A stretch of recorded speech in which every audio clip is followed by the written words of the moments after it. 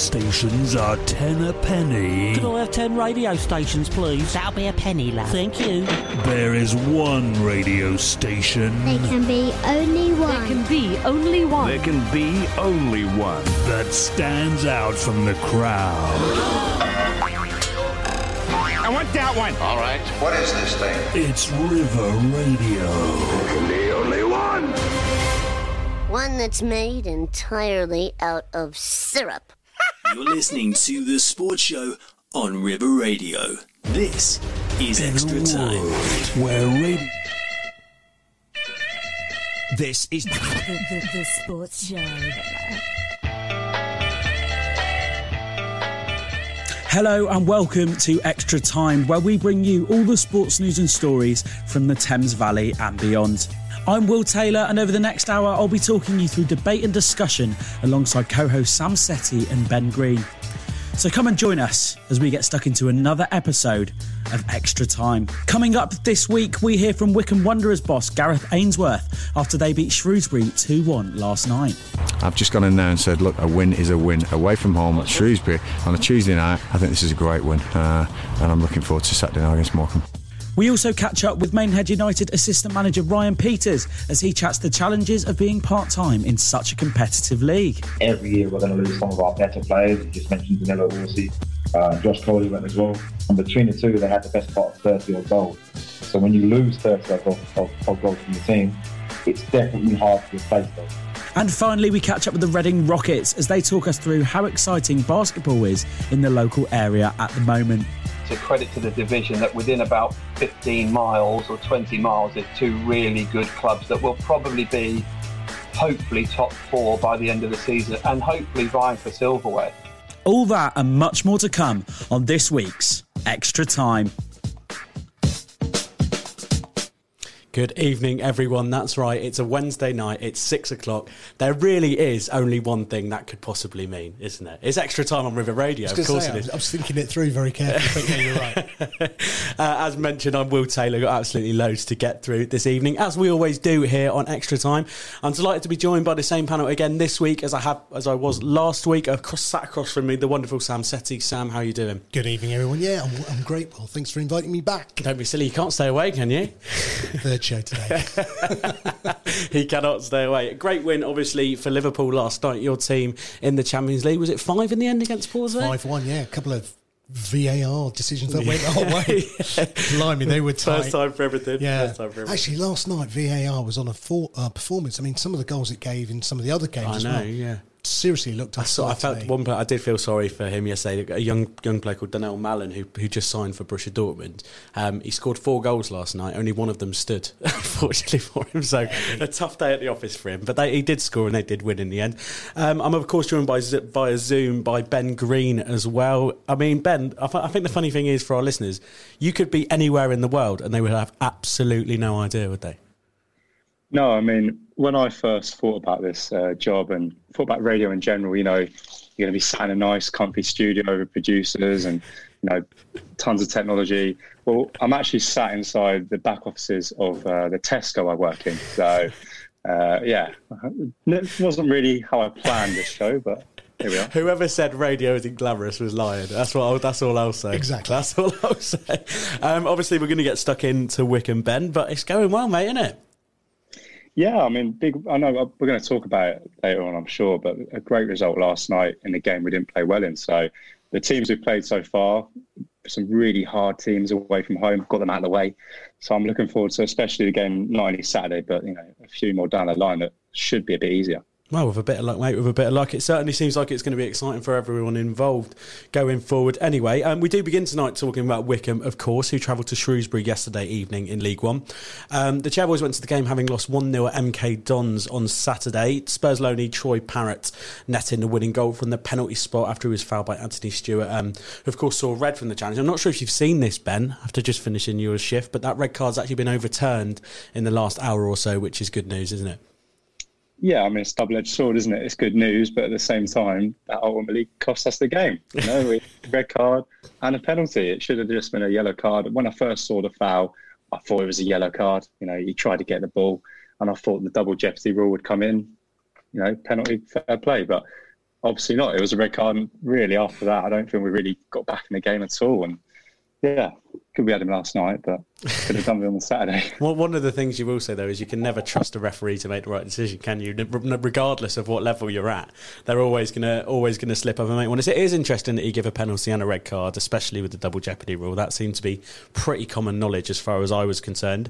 Gareth Ainsworth was obviously, he said that they deserved the penalty. There's no getting away from that. It was definitely a penalty, but he was annoyed by the red card. But what really shocked me is it's very rare you see it, to see your team lose 1-0, especially the form you're in, trying to be at the upper end of the table. But he praised the team for their defending, having been reduced to 10 men, and said he was proud of the team's performance. How rare is that for a manager to come out and say that, even though you've just lost a game?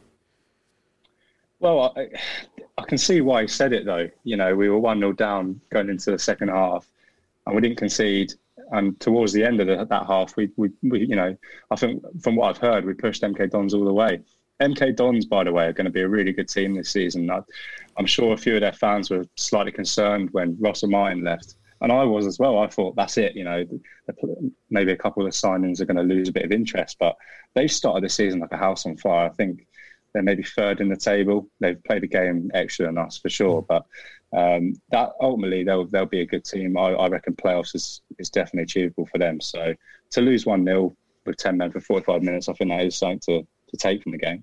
Definitely. I mean, it's interesting, isn't it, with MK Dons, because I remember seeing the videos were circulating last year, weren't they, of the way they played football, and there was this aerial shot of the way they played out from the back, and it's not League One football at all. It's beautiful football, and it was all ingrained by Russell Martin. I remember when Paul Tisdale left, everyone was sort of thinking, what's next for MK Dons? And they've sort of evolved into a club that's played really nice football despite the obvious problems that surround them. I mean, we appreciate good football. We appreciate, seeing teams play nicely. Would you like to, before we get into Wycombe, I need to ask you both this. Would you like to see them in the Championship, or do you think not at all? Ben? Well, they've been there once before and they didn't last very long. But obviously, as a Wycombe fan, MK Dons, it's a strange one. They are meant to be our rivals, but at the same time, they're not really much of a rival. Their fan base doesn't hold much of a weight in there. So, look, I think purely down to football, the football side of things, MK Dons are a really good team. So, yeah, if they were to get promoted, would I necessarily like to see them there? No. But I think they could hold their own for sure. They've got some really good players. I think a few years back, Liverpool played MK Dons, and I went to their ground. And I was totally surprised by how good their ground was. Fully expected some sort of 1930s rickety shack thing. It's a modern stadium, really plush, super, seating around it all. They are geared up for a higher league. They definitely are. No, I completely agree. They have that infrastructure there, don't they? It's just everything that's gone before them, which leads a lot of I think, traditionalists to maybe question their validity going forward. But focusing back to Wycombe, they were obviously on the road again last night, but this week not quite to the heights of Premier League champions Manchester City. No, last night they travelled to Shrewsbury Town in hopes of continuing their good early season form, which they certainly managed to do, coming away with a 2-1 win, courtesy of goals from Joe Jacobson and Ryan Tafazoli. It's fair to say Gareth Ainsworth was pretty happy as he caught up with the club's media officer, Matt Cecil, after the game. Cool, Gareth, an amazing second half display, and what a win away from home. Yeah, do you know, myself and Dobbo demanded a little bit more quality at half time. I thought that first half we went toe to toe with Shrewsbury, who are a good side, by the way. Steve Cottrell, good manager. We've got obviously Aaron Pierre, one of our ex-players, who's a big player for him, and they've recruited well. Physical, get the ball forward like we do, and they're going to cause teams problems. They're definitely going to take points off teams here. Like I say, a big fan of Steve Cottrell and the way he coaches and the way he gets his teams playing. So at half time it was very even, and it was that moment of quality that was going to break the deadlock. We had a good passage of play. We started getting our foot on the ball a little bit more, and then the pass into Sulikake in the box, which Dobbo's been working on in training, and I mentioned if they can get in the box on the ball, it's dangerous. It's a dangerous position. Sully's twisted up his defender, put a great ball in. Jack Grimmer's had a header, and it drops to JJ on the edge of the box, who slams it home. And it was a brilliant goal for JJ, who's he took a nasty whack in the first half, but he was a solid performer today, and great captain's performance from him. And then another bit of quality, a Sully Kai again with a fantastic set piece. What a ball that was in, and Ryan Tafazoli just had to glance it in on his birthday, and again, nothing more than the boys deserved, but Shrewsbury had their moment. Teams are going to have their moment, and it's going to happen. Look at the weather. The weather's changed. The winter's come. It's a tough place, and squads are going to be stretched. The depth of squads are going to be stretched, and they definitely gave us some real hairy moments at the end there, and Aaron Pierre himself going through on his left foot, thought he might have scored, but really proud of the boys, the way they saw the game out. They've scored a good corner against us, but we had a passage of play about 83 minutes where I thought it took the sting out of the game. It really did. Josh and Gareth McCleary coming on and playing this just these quality passes that these players who've played at higher levels, that they've got this. Bringing Bayo and then to see the game out, and obviously David Wheeler to add some physicality. I thought we saw the game out really well. I've just gone in there and said, look, a win is a win away from home at Shrewsbury on a Tuesday night after you've done 5 consecutive games. One was Man City away, 10 men on Saturday. I think this is a great win, and I'm looking forward to Saturday night against Morecambe. Well, it must be an absolute credit, just like you said, that we've got a full team right now, haven't played 5 games on the bounce. It must be amazing to have a full fit squad ready to take the next team. Yeah, really. The depth Ryan in the squad is something that I'm proud of, and I'm thankful to the owners, again the Currigs for letting me get these players in, because you look at our bench tonight, Daryl Horgan, international, Gareth McCleary, ex-international, Asma Mehdi, international, Jordan Obita, Bayo, David Wheeler, and Adam Prisbeck.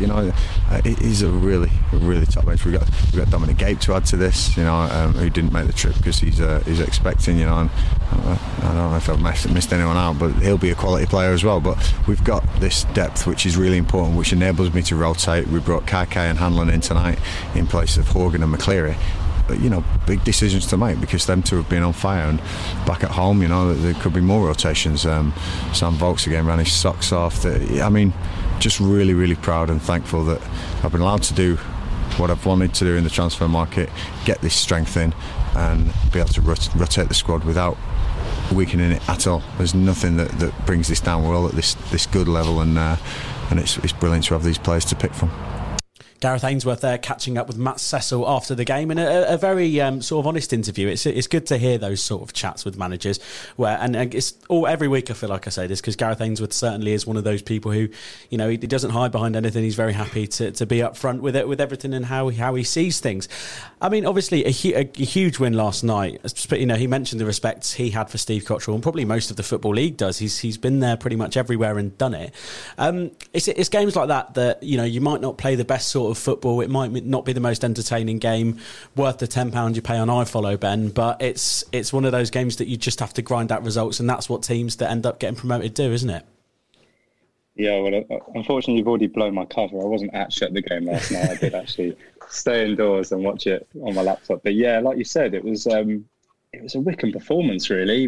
There wasn't a lot of quality in the game. Shrewsbury have made their pitch incredibly small, by the way, in terms of widthways. It was the thinnest pitch I've ever seen. And I think that led to both teams playing very long, very direct. Both teams had some big guys up front. So you can imagine the sort of game it was. There was a lot of physicality, a lot of fouls, a lot of time wasting towards the end from some of our players. But no, it's like you said, it's those sort of games where you're 2-1 up, away from home. Can you grind out the win?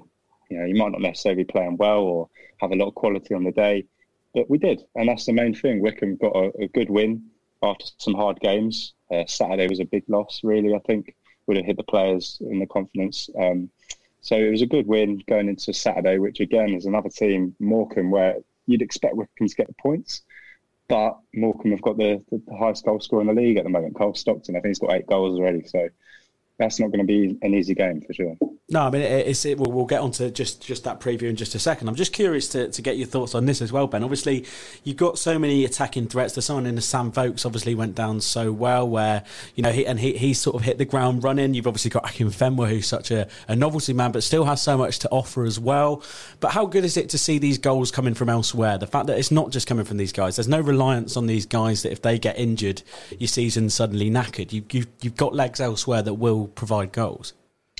Yeah, Wycombe haven't really had a 20-goal a season striker for a long time. I think Akinfenwa scored 17 the year we got promoted from League Two. And since then, I think the highest goal scorer is probably Jacobson, on about 10 a season. So we've always been a team that relies on goals from everyone. JJ, you can rely on 4 or 5 goals a season. Yesterday was only a second goal that wasn't a set piece for us. It was a brilliant finish outside the box. Wow. I know you wouldn't think it, but only the second time he scored, not from a dead ball. And then you've got Tafazoli, who had one in the back of the net on Saturday, disallowed for offside. It was his birthday yesterday, his 30th birthday, and he got a goal. And he's 6'6". He's going to get on the end of crosses if you get the ball, in the right area. There's definitely threat everywhere in that Wycombe team. You mentioned it there, obviously, Jacobson being amongst the goals. He actually caught over Matt Cecil after the game as well, where he spoke a little bit about how much it meant grabbing that goal. Players tend to score against their former clubs, but that was a special goal tonight. Yeah, it was nice. Tough game, really tough game, and we probably didn't hit the heights we've hit in other games this season.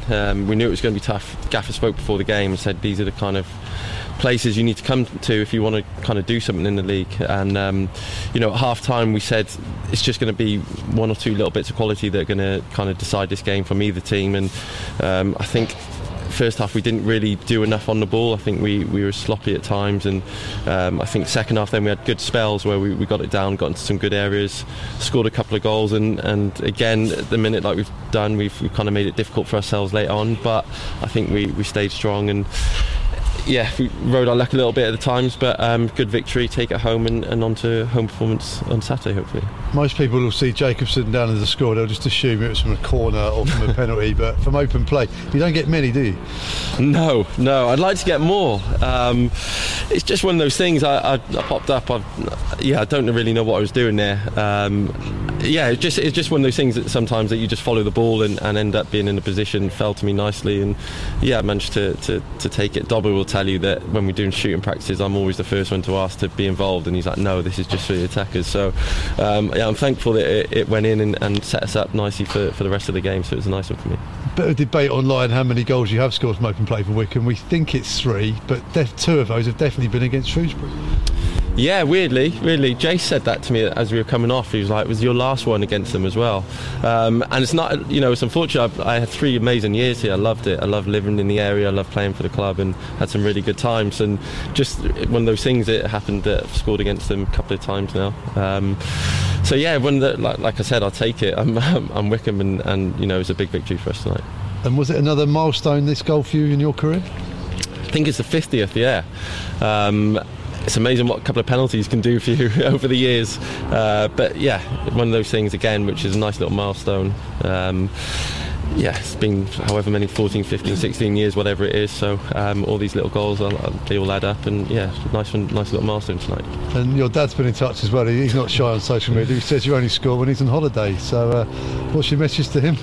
Cancel the flight, stay out there for as long as possible. We don't need you back here. Go and enjoy yourself, keep making yourself look like a handbag or whatever he's doing out there. Enjoy it. I'm sure I'll get a few FaceTimes tomorrow from him as he's laying on the beach, but it's nice that he's still looking out for Wycombe when he's there. It's been some tough games on the road for Wycombe recently. It must be nice to get on the bus now with the 3 points. Yeah, and I read somewhere about our record away on Tuesday nights when we stayed overnight, and look, the club do a lot for us of how we prepare and stuff, and we've come up yesterday, we did things right, and they're looking into a hell of a lot of different things about reasons for this, about sleep patterns and stuff like that. So they're really trying to change that record that we had tonight.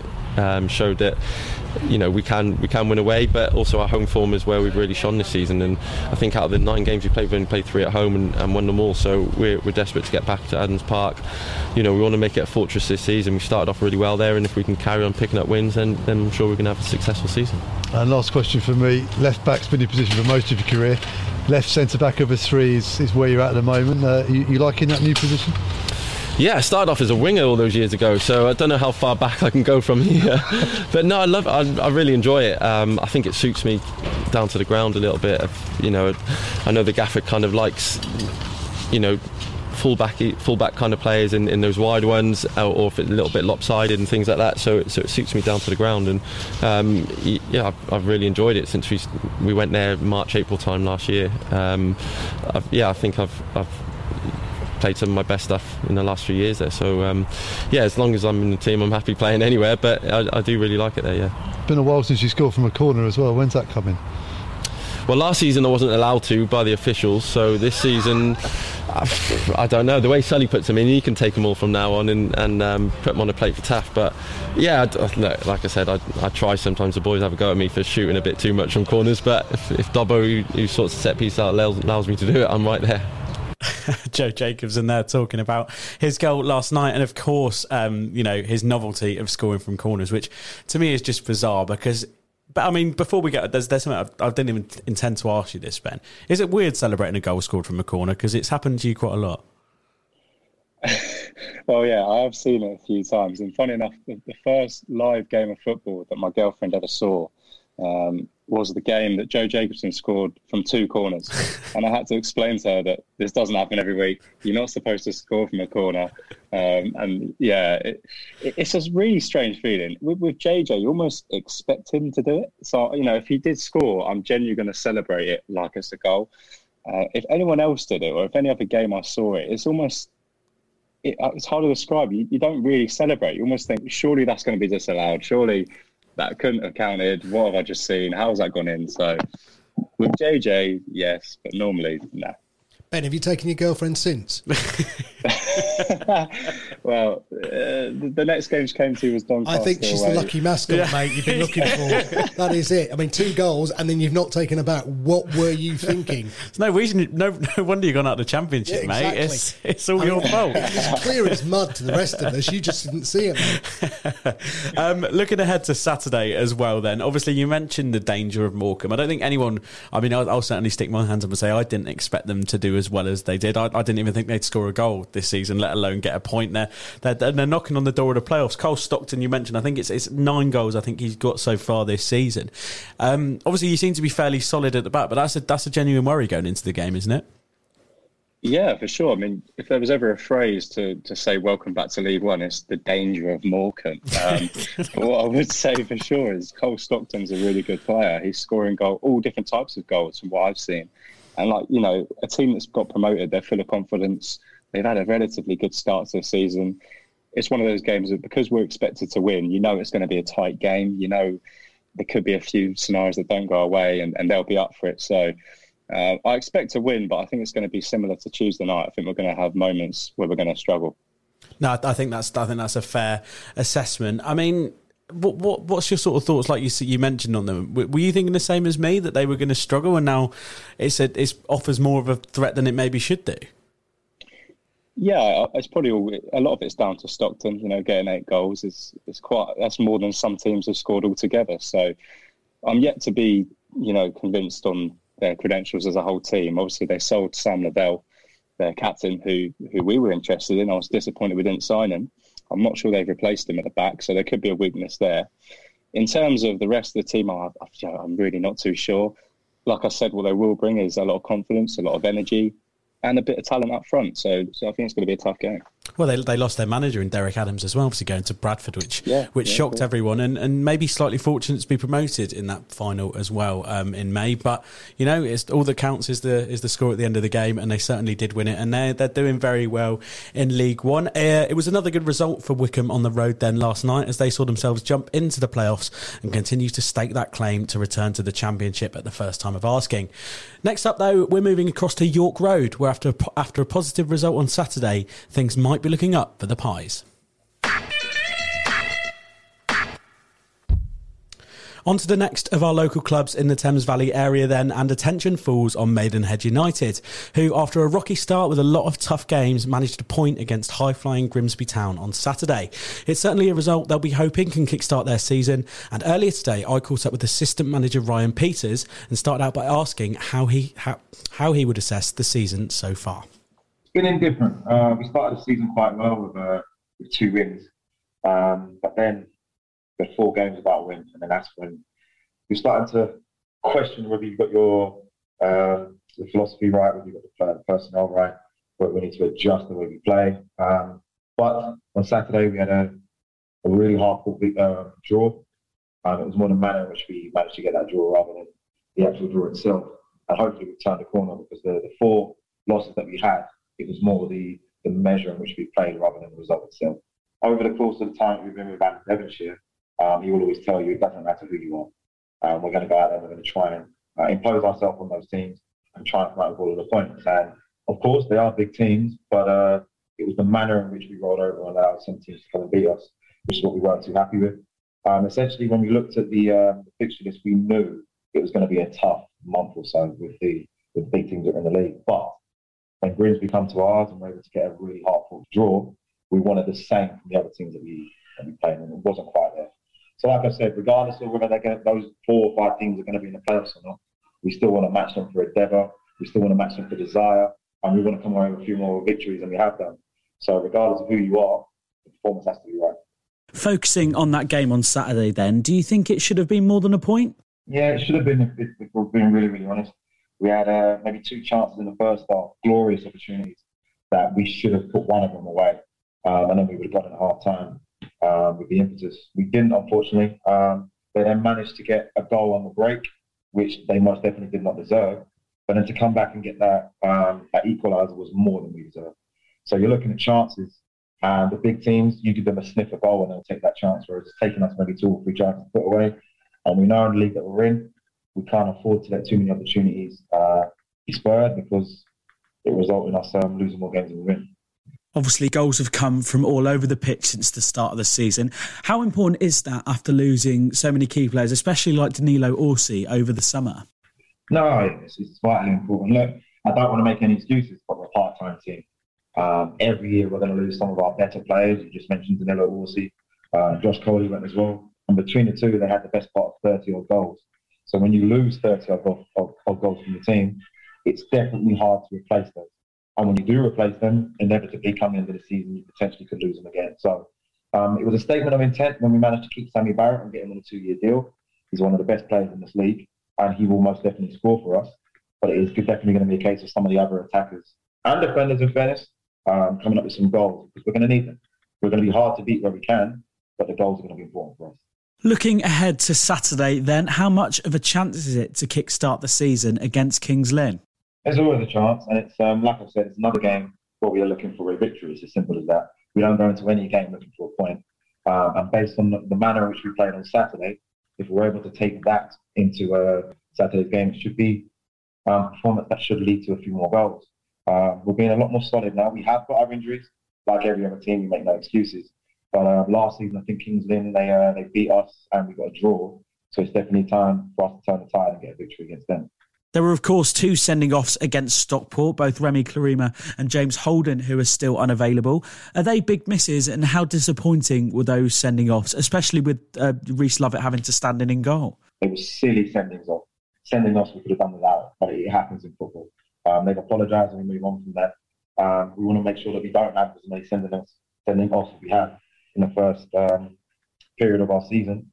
But inevitably, they will happen at some point. We have a very, very good squad. We made sure this season, based on how well we did last year, that we had 2 players of equal merit in every position, so that when a suspension does happen, we're able to bring someone in that is just as capable. So regardless of suspensions, they won't be back for Saturday, that's for sure. But they have been helping us out for this game coming. So ultimately, it's the Gaffer's decision. And for every player in the squad, it's taking a chance when it comes along. Rich has done really, really well. He hasn't been at fault for any goals, and in fairness, he's calmed us down where he's need to. So he played the majority of the season last season, picked up an injury, which allowed James to come in. So we've got 2 very, very good goalkeepers. No matter which one will play, they're always going to try their hardest and go to make sure we keep clean sheets. So it's going to be a tough decision once both goalkeepers are back and raring to go, which goalkeeper the Gaffer goes with, but it's a decision he has to make rather than me. All the boys are raring to go and we don't have any more injuries. So other than the injuries that we already had, we're going to be picking from hopefully a big squad. Ryan, thank you so much for joining me. No worries, thank you. Ryan Peters there, catching up with myself earlier on today. A top bloke, and it's a really exciting time. I think to have a player like that at Maidenhead who's been ingrained in the setup for a few years now is always a good way to do it. And Alan Devonshire is certainly a man you'd have to go quite a long way to doubt in knowing what he's doing. Kings Lynn, as I mentioned, are up next for them. Yeovil and Altrincham after that. 3 games that if they win, I mean, it would make their season look slightly different. And they are winnable games, aren't they? Yeah, I mean, we said last week, if we both agreed, I think, that if they were to get a point against Grimsby, it'd be a good result. And I still think it is. I think it was a good result to get a draw.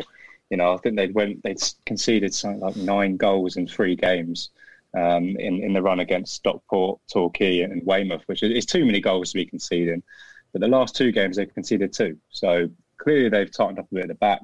And like you said, hopefully the draw on Saturday has given them a bit of a springboard to go into the next few games with a bit more confidence. No, 100%. I think that'll definitely be the case going forward. I mean, he mentioned there, obviously, that goals are having to come from sort of more different places all over the pitch. Not as much onus being put on the strikers. They've got an experienced striker up front who often leads the line in Nathan Blissett, though. Are we sort of in a position now where they should be expecting a little bit more from him, do you think?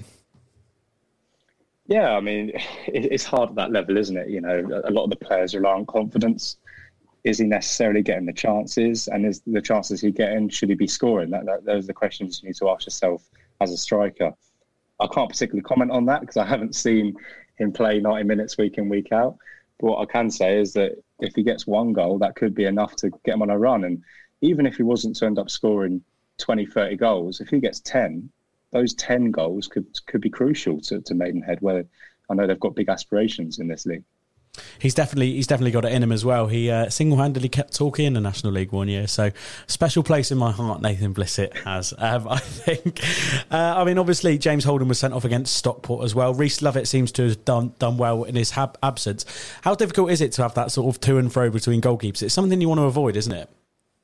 Yeah, it's always better to have the one goalkeeper, I think. Obviously, I've been a goalkeeper at a much lower level than these guys, but even at that level, when you have 2 or 3, it never works, especially for the back 4. They want a bit of stability behind them. And also for the goalkeepers as well. If you don't play week in, week out, there's little things that happen on the pitch that you're maybe not used to or not ready for, that if you had been playing for a few weeks, you'd be anticipating. So I think it's the one position that you don't really want to be rotating. And I think that's just a decision the manager's going to have to make. He's going to have to decide which one he thinks can be the number 1 and which one is going to suit his style of play, because you know it could be a scenario one of them is better with the feet or one of them is better with dealing with crosses. You know, I think he's going to have to make that decision. It is a hard one to make, though. It is going to be difficult, especially even Reece Lovett was there. He was their sort of lead keeper last season, so it's even harder a decision to make for Alan Devonshire. But as I said, I think you have to go very far to doubt him. A fixture this weekend for Maidenhead then that they'll certainly be confident of winning, and a potential kickstarter for their season away to Kings Lynn, so best of luck to them there.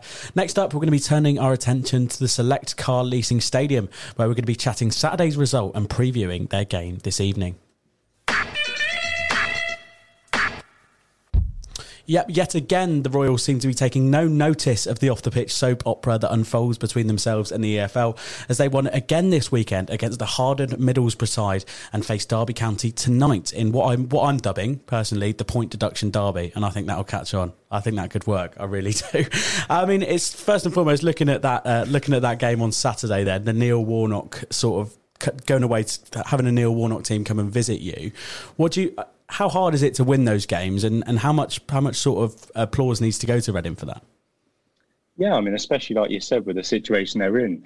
I think we spoke last week that we wouldn't be surprised if Reading won a few games now. The pressure's almost off the players, like it is with Derby, where they're free to just go and play. There's no expectation. There could be players going out the door. So while you're here, go and express yourselves.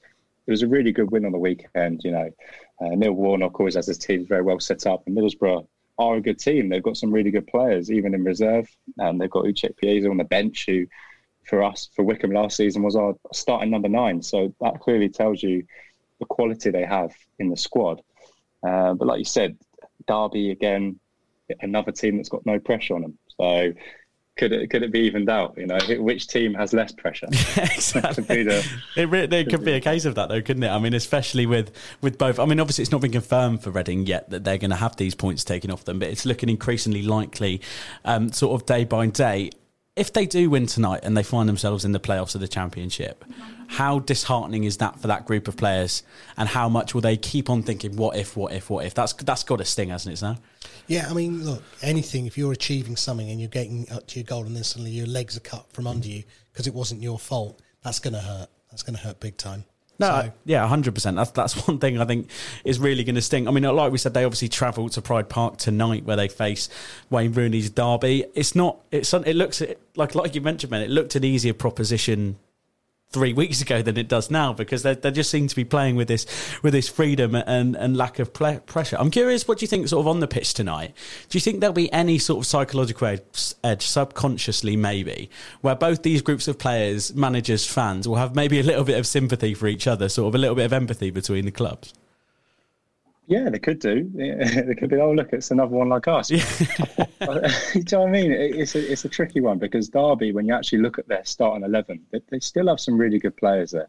They genuinely have some really good quality. It's just they obviously find themselves in a difficult position. If you take Derby's starting 11 and put it in under another team's name, you wouldn't say, oh, I think they're going to finish in the bottom three or bottom half of the table. They genuinely are a good team. So again, tonight it's going to be a hard game.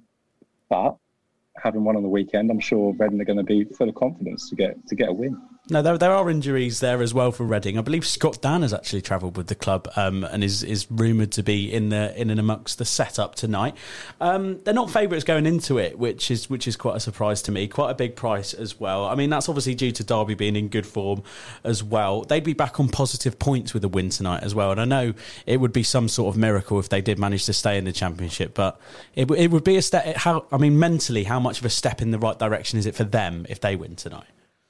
Yeah, I mean, psychologically, I think you'll agree. If you get to back onto positive points, that's a massive game changer. I think Sheffield Wednesday last season spent far too long on the minus points. I think there was several weeks where they kept losing games or drawing. And in the end, I think that's ultimately what cost them. If you can get back onto plus points relatively quickly, then you can almost see the finishing line. You can almost see a target of, right, we can catch that team, and slowly you start building your way back up the table. So the sooner they get back into the plus side, I think the better for them. And that's what tonight is, though, isn't it? It's a chance for them to get back on those plus points. And I think certainly that's how they'll be seeing it. And there's often something about a club who feel like it's us against the world that sometimes kick on and really get some positive results. So it'll be interesting to see how that one unfolds. I'm going to put you both on the spot. We've obviously got the return of the hotly anticipated Predictions League properly later on. I'm going to push you for a prediction, Sam. Kicks off in just over an hour. What do you reckon? Derby. You think? Yeah, I think Wayne's still got something there that he's going to be able to pull out. No, Derby. Derby will win that one. Sorry. No, well, I mean, it's not like we're talking about a local club or anything, Sam, so fair enough. Ben, what do you think? Sponsoring us, are they? I didn't notice that. I don't think they missed are. That. Yeah, must have missed the boat on that one. When they sponsor us, obviously my opinion changes rapidly. Ben, what do you reckon? Purely to make it interesting, I'll go in Reading 2-0. I'm still not really convinced by Wayne Rooney, I'll be honest. I don't see it. He almost got them relegated last season. He got very lucky. So yeah, Reading for me too. He is looking older by the day as well, isn't it? It's getting a bit frightening now. I think I saw Ronaldo's a year older than him, I think. And you look at the two stood next to each other, and they could be father and son. Or admittedly, adopted, but they could be father and son. Well, at least those grannies are going to find him acceptable. Maybe that's exactly what he's trying to do. Of course, so it's just over an hour till kick-off there. I'm sorry, I should give my own, shouldn't I? I can't just back out of it. Sit on that fence. Yeah, 2-1 Reading. I think they'll do it. Just over an hour till kick-off then at the at Pride Park this evening, and in a game that oozes drama both on and off the pitch. Best of luck to the Royals though in that one. It's time to swap a goal for a hoop now as we turn our attention to the Reading Rockets. Dive in to River Radio. That's right, we're talking all things basketball this evening on Extra Time, and after speaking to the other local club, the Thames Valley Cavaliers, last week, this week our roaming reporter Mike Day caught up with the Reading Rockets. me and my father, Gary, and family decided that we needed basketball in the town. It was a passion of mine. I'd been to Brunel Uni and off to Bournemouth, and I've been around a number of clubs as a player. And we just felt that we really wanted something kind of that was for the kids and that went all the way through, like a football club, like Reading FC, really. Just wanted something that the community could get hold of, get behind, and something that we can shout about. So the Rockets now, in its format, is about 12 community coaches going out coaching nigh on 800 children a week, with 150 on a waiting list. Where the Rockets is now 17 National League teams that train 2-3 times a week across all over Reading, and we're based at John Medeski Academy, which is our main partner. So it's a bit of a big animal, Mike, to be honest. And what is your role within the club? So I'm the director of basketball. I don't run the community program, but I have a discussion with that, and just making sure it's focused in the right way, and any support I can give there. Then with the junior club, there's another guy, Ben, who runs all that, and I kind of support him with that. And I oversee all the kind of performance strands of the sport in basketball. And with the academy, can you just explain to the listeners how that works in regards of their schooling alongside playing basketball? Yeah, honestly, it is. I wish I was a kid again, because in some places, to marry up your passion with your academic studies is just wonderful. And it's kind of a United States thing with college and high school, right? But here it's very different. So all the kids here from our under 12s, 14s, 16s and 18s, they have a report they sign every day. They get graded on their attitude towards their learning. They have to achieve above the level of their grades. They come from all different schools to come here now. And then when they get old enough to the sixth form, that's when it really heats up, and they are training most often twice a day. They'll be doing strength and conditioning, skill work. They'll see physios, nutritionists, psychologists, strength and conditioning coaches, performance managers, A-level teachers. I mean, you name it, it becomes a really beautiful environment for a young person that is just, they know that's a sport that they want to pursue. They've got some talent, of course, and their academic rigor is unquestionable. And how many junior teams do you have? The junior teams, which is what everyone would recognise as a club, we've got 17 of those. Then we have like a community central venue league where there'll be another 150 kids that can just go turn up and play for fun in that. And then beneath that, we have mini basketball programs. So you can play micros, minis, or mighty ballers, and you start from 4 years old. And across Reading and Berkshire, we're up to about 750 participants every week. And I mean, amazing for me, there's about 150 children on waiting lists for those classes. We just can't open them quick enough now. So it's gone from an acorn to an oak tree, and it now feels like we need more trees. You know, it's really lovely to be a part of. And it's not just the junior level as well. You do have men's teams as well, don't you? Yeah, men's and women's teams. So we're what's called a through club. So we go men's and women's from age 4 right the way through to senior professionals, and we have guys that come over from the States. There's an awful lot that goes on every week here. There is another team in the Thames Valley area, the Thames Valley Cavaliers. Your men's team lost to theirs last Sunday.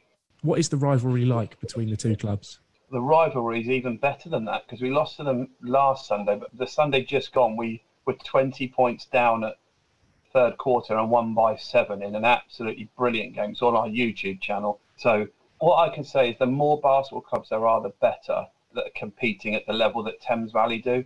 And Coach Bob Banks has invested a lot of time and money. It's a credit to him, and it's a credit to the division that within about 15 miles or 20 miles, there's 2 really good clubs that will probably be hopefully top 4 by the end of the season, and hopefully vying for silverware. So yeah, it's wonderful to have a local rivalry. They played in the L. Lynch Trophy. Are you able to explain for people who aren't familiar with it what that tournament is? L. Lynch, I think they're a big sort of plant manufacturer where they rent out the big machinery that you'll see on the side of the roads. And there was a link to someone who said, look, we really want to see basketball and we want to see more of it. So when everyone was streaming their games via YouTube, they saw how big the viewing figures were and said, look, let's make a trophy like this. So it's a pre-season trophy. It's done within your region, so you play so we have Thames Valley, Solent, Oaklands that play just in Hertfordshire, and you play a first round, and then you play the sort of quarter-finals later in the season, and the final, I think, is in January.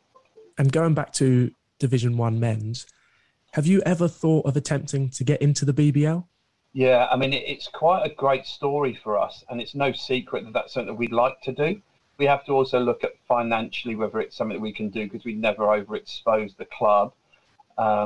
So it's definitely an ambition of ours, definitely. And we're in, some pretty advanced talks with people that we think can be really exciting for us to perhaps, get our name at the top of the tree there and start to, take little old Reading town up with some of the bigger cities. So yeah, we'd love to do it. We'd love that underdog thing. So yeah, definitely.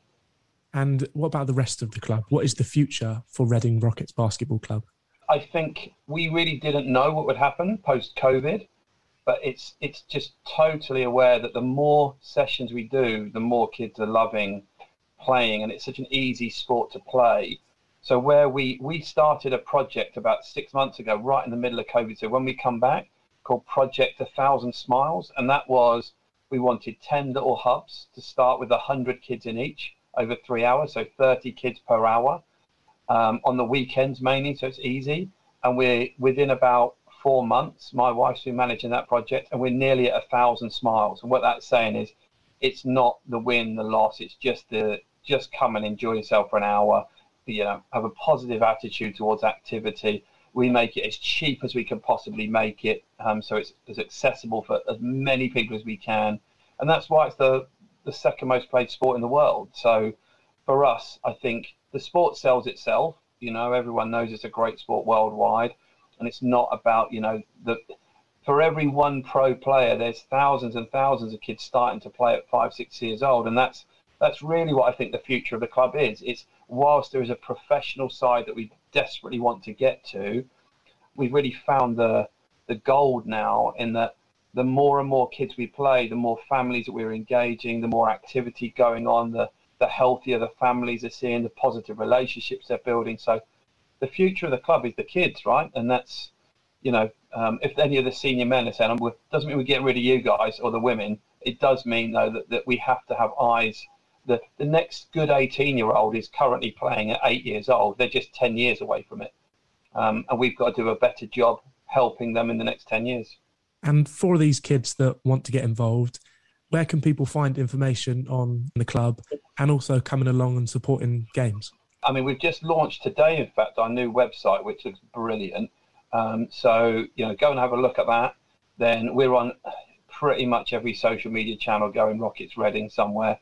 You can find us on Instagram and Twitter and LinkedIn and everything else. So I think now, and this is one of the reasons I think the sport is doing so well, is it quite easy now to find sports, with all the social media, and we certainly know we have to be part of that tech generation. So you can go online, you can pay for your tickets up front for games, you can book your tickets for your kids to go in the camps in the half term, you can pretty much do anything now. So yep, it's all there, readingrockets.co.uk or on all the social channels. Mike Day there talking to the Reading Rockets a little bit about everything that's going on there. It's really exciting for them as well. I mean, so to see, sort of local teams really sort of aspiring in new sports is really good for the local area. And it certainly is all going on in the local area lately. And it was the Rockets that won the Battle of the Valley last week. But with plenty of basketball left to play, both sides will be looking to break the playoffs. Up next is our Hot Topic. It's been a busy few days or so in sport as we've seen Titans clash in Europe's top football competition and in the Ring in North London. A Saturday night saw Alexander Usyk beat Anthony Joshua on points, handing him his second professional loss and stealing all of 4 of his belts off him. Ben, I know you're quite the boxing fan. Interestingly, just to get your initial sort of thoughts on that, my thought was watching it was quite tame and tactical, and there was no real attack from AJ, which watching all of his fights before seemed to be something that he's sort of notorious for. Yeah, I mean, going into the fight, I thought Alexander Usyk would win the fight on points, but wouldn't get the decision. I thought being at AJ's, basically in AJ's hometown, I thought he'd have to do absolutely everything to get the decision. But luckily, they didn't rob him. They did give him the decision that he rightly deserved. And like you said, it was a strange performance by AJ, but one that I wasn't necessarily surprised by, I have to be honest. He's always had issues with people that maybe have a bit more lateral movement, a bit more speed, that slightly smaller than him. And I think what you saw was Alexander Usyk never stopped moving. He never stood still so that AJ could throw those punches that you're on about. Maybe that was down to, I've always thought it was down to a lack of the right training. I would like to see him with a different trainer. If you look at some of the most successful boxers in the past 20 years, Lennox Lewis, Tyson Fury, they've changed trainers several times and they've rounded out their game. I think Joshua still fights like an amateur with his hands up, almost with his head back. And I think if they would, they're talking about a rematch. I'll be honest, I don't really see it going any other way. I don't know about you, Will, but I don't think it's the right decision to make. I get why, but... Well, I think he needs one for the sake of his career, doesn't he? Because I saw when everyone knew, I was watching it in a pub, as most of us do, when sort of big fight nights like that, and everyone knew. There was no anticipation. There was no who's won this. Everyone's just hoping the judges have seen the decision that everyone else across the UK and the world probably had seen as well. So that was certainly my thought going into it. I feel like when AJ beat Klitschko, the whole of the UK stood up and went, wow, this boy is the real deal. This boy is special. This is the next Lennox Lewis, the next big thing for the country. And it's just not worked out like that. And I remember I didn't stay up for the Ruiz fight that he lost, but I remember waking up to the news of that in the morning and just thinking it was just a bit flat, wasn't it? Like it felt like that was sort of like a bit of a come down. But Saturday night, it felt like a dip off at the end of a career. Do you know what I mean? It felt a little bit like that, didn't it? It felt like it was... I can't see it ever getting better. I don't know if there's any coming back from a loss like that. I almost think he'd have been better off have gone for an audacious punch and been knocked out rather than have lost like he did, because he just got outboxed. Well, I go back to Ben's point. He needs a new trainer. I was listening to some commentary which was saying, basically, he goes in the gym, he knows exactly what he's going to do. It's easy peasy, lemon squeezy. We do this, we do that, skip here, do that, punch that, do that, go home, no break of sweat. I was watching Rocky 2, funnily, the other night as well. And, Mickey Spillane's going, when are you going to turn it on, Rocky? When are you going to turn it on? And it was like suddenly, it's like, well, Adrian's in the hospital, blah, blah, blah. And then Adrian does the famous line of, Rocky, go win for it. And Mickey, where are you waiting for? What are you waiting for? It's like... Can I just say, if you've just tuned in, this isn't an awful remake of Rocky 2.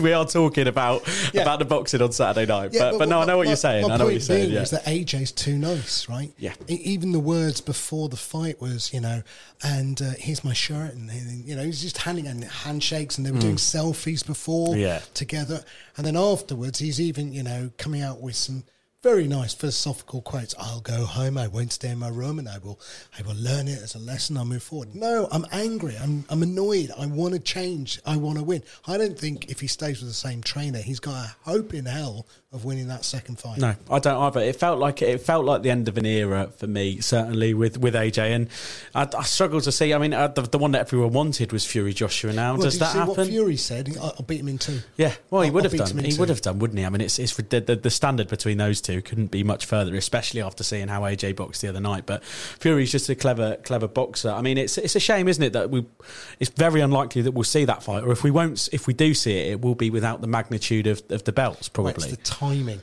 you remember Pacquiao and Mayweather? That fight should have happened, never happened. And it did. But it happened too late. Far too late, And, there's other fights like that should have happened, never happened. And when they do happen, they're past their best. It needed to happen this exact time, didn't it, really? So it's a real shame. But, Ben, what do you think on that one? I'm interested to hear. But, because that fight will never have the magnitude that it could have done now, will it? Yeah, there was something you said earlier that the kind of is AJ's biggest strength and his biggest weakness. You said about the Klitschko fight, it was like an incredible moment for British sport. And I was at that fight, and you're right, it was incredible. But the problem with that is that every fight he has is the same. Do you know what I mean? There's no fight he has where he's the underdog, or it's not on Sky pay-per-view. There's not 80,000 people there. So he's never had the chance to have any learning fights, any easier fights without the belts. So if I was, we all sit here and realistically, we would all say, don't take the immediate rematch. Have a few learning fights, get your confidence back. But he can't do that. There's too many people eating off him, if that makes sense. There's too many people making money off him for that not to happen. With the Fury situation, I wish it had happened last year. I still think it would have been a relatively close fight. It's a different fight than the Usyk fight. But like you said, even if they fight a year, 2 years down the line, it's not two undefeated British champions now. No. It's one guy that's lost a couple, one guy that's dominant. It's just not the same. It's not what it could have been. And that's the problem with boxing, isn't it? It takes too long for the big fights to happen. Yeah, it's interesting you mention it as well, though, isn't it? Because I wonder how that would benefit Anthony Joshua. The last fight, he was perhaps a slight underdog for, the Klitschko one. The Tyson Fury fight, where Tyson Fury is the overwhelming favourite, is the sort of place that Anthony Joshua could go and cause a shock. I don't know if it has it in him, but if you do your learning fights. You have a new trainer. You just don't know. Very quickly, just before we move on, because I'm cautious of the time, I wanted to ask you both how you think this will affect his legacy that will be left on. I obviously mentioned it felt like the end of an era. It felt like someone dipping off. But I mean, you only have to look at some of the great boxers who lost a lot of times. Muhammad Ali lost 5 fights. Lennox Lewis lost 2. Mike Tyson lost 6. Chris Eubank lost 5. Will he still go down as one of the best, Anthony Joshua? Well, it's not the end for sure. He's only 30, and Lennox Lewis lost his first fight when he was 30, and look at the career he had. So I think there's still time. It's just he's got to get it right. If you're talking at the moment, if he was to hang the gloves up now, good / great fighter, brilliant for British sport in general, but he's not going to go down at the moment as one of the all-time great heavyweights. That's for sure. My worry is he'll be another big Frank. He's just going to be wheeled out as a articulate big Frank, right? I completely agree. Yeah, and that's the problem. He'll be in that typical British great loser category, right? And I don't want him to go down as a great loser, and that's where I think he's going right now. If he doesn't change something, I completely agree. I mean, it really has been a week of the very biggest events in sport with some incredible clashes, but none quite mount to the one we have coming up next. It's the clash of Extra Time's River Radio presenters in the return of the Predictions League. That's right, after a week away, the Predictions League returns with more importance than ever. Ed was last week's winner with 6 points, unfortunately. I'm not sure if anyone remembers Ed, but he is still in part of the Predictions League. Exactly. Yeah. But obviously the end of the month approaches, and as a result, the forfeit does as well. Quick reminder of the rules, even though we're rapidly running out of time. Each week, a member of the team picks out a set of fixtures due to take place in the coming days, with each player making predictions for the outcome of each. A completely correct prediction earns a player 3 points, whilst correctly forecasting the outcome. The winner or the loser earns 1. Failure to do either, naturally, wins no points. I'm going to rattle through these really quickly, as we've only got a few moments. The Reading Rockets face Team Solent Kestrels in the NBL on Saturday at 6 o'clock. What do you reckon, Sam? Reading Rockets all the way. Reading Rockets. Ben, have you gone? Any idea? Reading. Yeah, I've backed the Rockets as well, and I actually think Ed's gone the other way on this one, so it could be make or break for the forfeit, couldn't it? It really could be. Maidenhead United take on Kings Lynn on Saturday in the National League. Sam, we'll come to you first. What do you think? Staying home, boy. Going with Maidenhead. Yeah? 2-0, 1-0? What do you think? I'm going 1-0. 1-0, Ben? Maidenhead 3-0. 3-0, wow, bounce back ability. I've gone for 2-0 in that one. Frome against Windsor Rugby, that's in Bath. Should be tight based on the weather, all that sort of stuff. I caught up with their scrum half earlier, he's a top bloke, Ben Grant Adamson. But what do you reckon that one, Sam? Frome, actually, I'm going for. Are you? Wow, okay. Ben? Tough place to go. I'm going with Windsor. I think they'll get the job done. My mate is their scrum half, so I think I'm going to have to go with Windsor. Finally, in what I'll say elite in air quotes, but it's the Elite Ice Hockey League. Don't ask me how I found it. That's Saturday at 7 o'clock. The Nottingham Panthers against Coventry Blaze. What do you reckon, Sam? Going for Nottingham. Going for Nottingham? Ben? Yeah, Nottingham all the way. It's a great name. The Panthers. Daughter's there as well. So. Oh, well, there you go then. Well, there you go. Using my Mystic Meg logic. No, you're joking. It nearly won you at the first round, I think it did. I think I've gone for the Blaze there because I think that's an even cooler name than Panthers. But that's very much as far as my knowledge of elite ice hockey goes. I didn't even know there was an elite level of ice hockey in this country, if I'm being completely honest. Oh, what's it? The ex-Peter Cech, doesn't he play hockey now? He did for the Guildford fire or something like that, didn't he? Yeah. There you go. There's your useless fact of the day. Clearly you did know somewhere in the deep depths of that brain of yours. I did know something about elite ice hockey, so there you go. No, it's been great fun today, as usual. Get cracking on through all the local sport and a little bit about the boxing as well. I will just say, if you are listening, Anthony Joshua, I didn't mean anything I said, so don't come looking for me, because as much as I think Tyson Fury could beat you in a fight, I definitely couldn't. So I will just say that much. Sam, thank you so much for joining me. Pleasure. And Ben, thank you. Yeah, no, pleasure's all mine. Did you clock out at Tesco in the end? I need to ask this because we don't want you getting in trouble with your bosses. No, I did. There was a couple of managers that came in, but they both realised what I was doing, so it was all good in the end. That's River Radio, live from the studio and Tesco somewhere in Aylesbury. I've been Will Taylor. Thank you so much for joining me on Extra Time this week, and we look forward to you joining us again. Remember, you can listen again to this show on River.radio, and there's a podcast. There is a podcast, so listen to the podcast. If you've not had enough in this hour, go and listen again. Exactly. Thank you See so you much. all next week. Thank you very much. The soundtrack to life in the Thames Valley. River